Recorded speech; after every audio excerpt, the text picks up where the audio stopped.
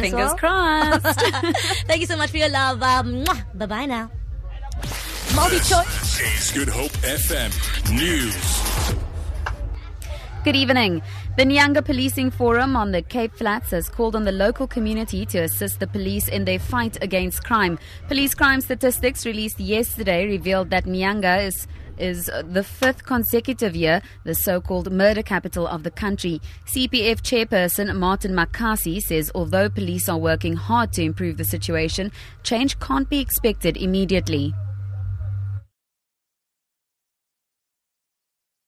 We are encouraged by efforts that are coming from the police in terms of providing additional members to the station. Our biggest problem in Nyanga is the issue of illegal outlets. People, they go out at night, they drink until early hours of the morning, and that's where on their way home they end up victims of crime. We need community also to join hands in terms of assisting the police.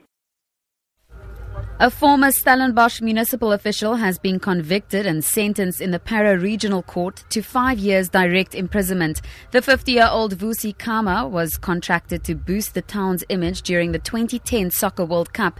He misrepresented his gross income for his contract work and his personal business to SARS for the 2009-2010 tax year. The total amount underdeclared was more than 1.5 million rand. Kama has been granted leave to appeal against the conviction and sentence. He is out on bail currently.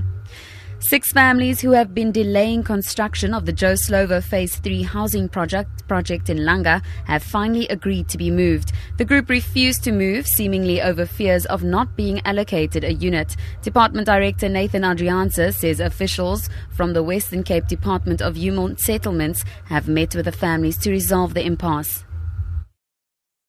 What has been agreed between the department and those folk who were initially resisting moving, we've reached agreement with them and we are going to assist them to move their structures so that the contractor can come back to site and we can continue with the project.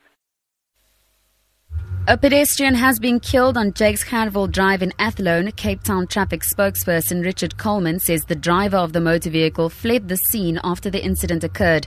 Earlier today, another pedestrian was killed on the N2 near Jakes Gerwel Drive. To end this bulletin, 2 of Cape Town's legendary performers have fond memories of the plush old Lakshmarama Theatre in Wynberg, where they began their careers. Terry Fortune and Nissa Abrahams are part of the star-studded cast of Remembering the Lux at the Baxter Theatre. The grand old dame of cinema and entertainment was opened in 1964 and her curtain came down in recent years. In her heyday, many top international stars performed there. Terry and Nissa say they have wonderful memories of performing at the now-defunct theatre.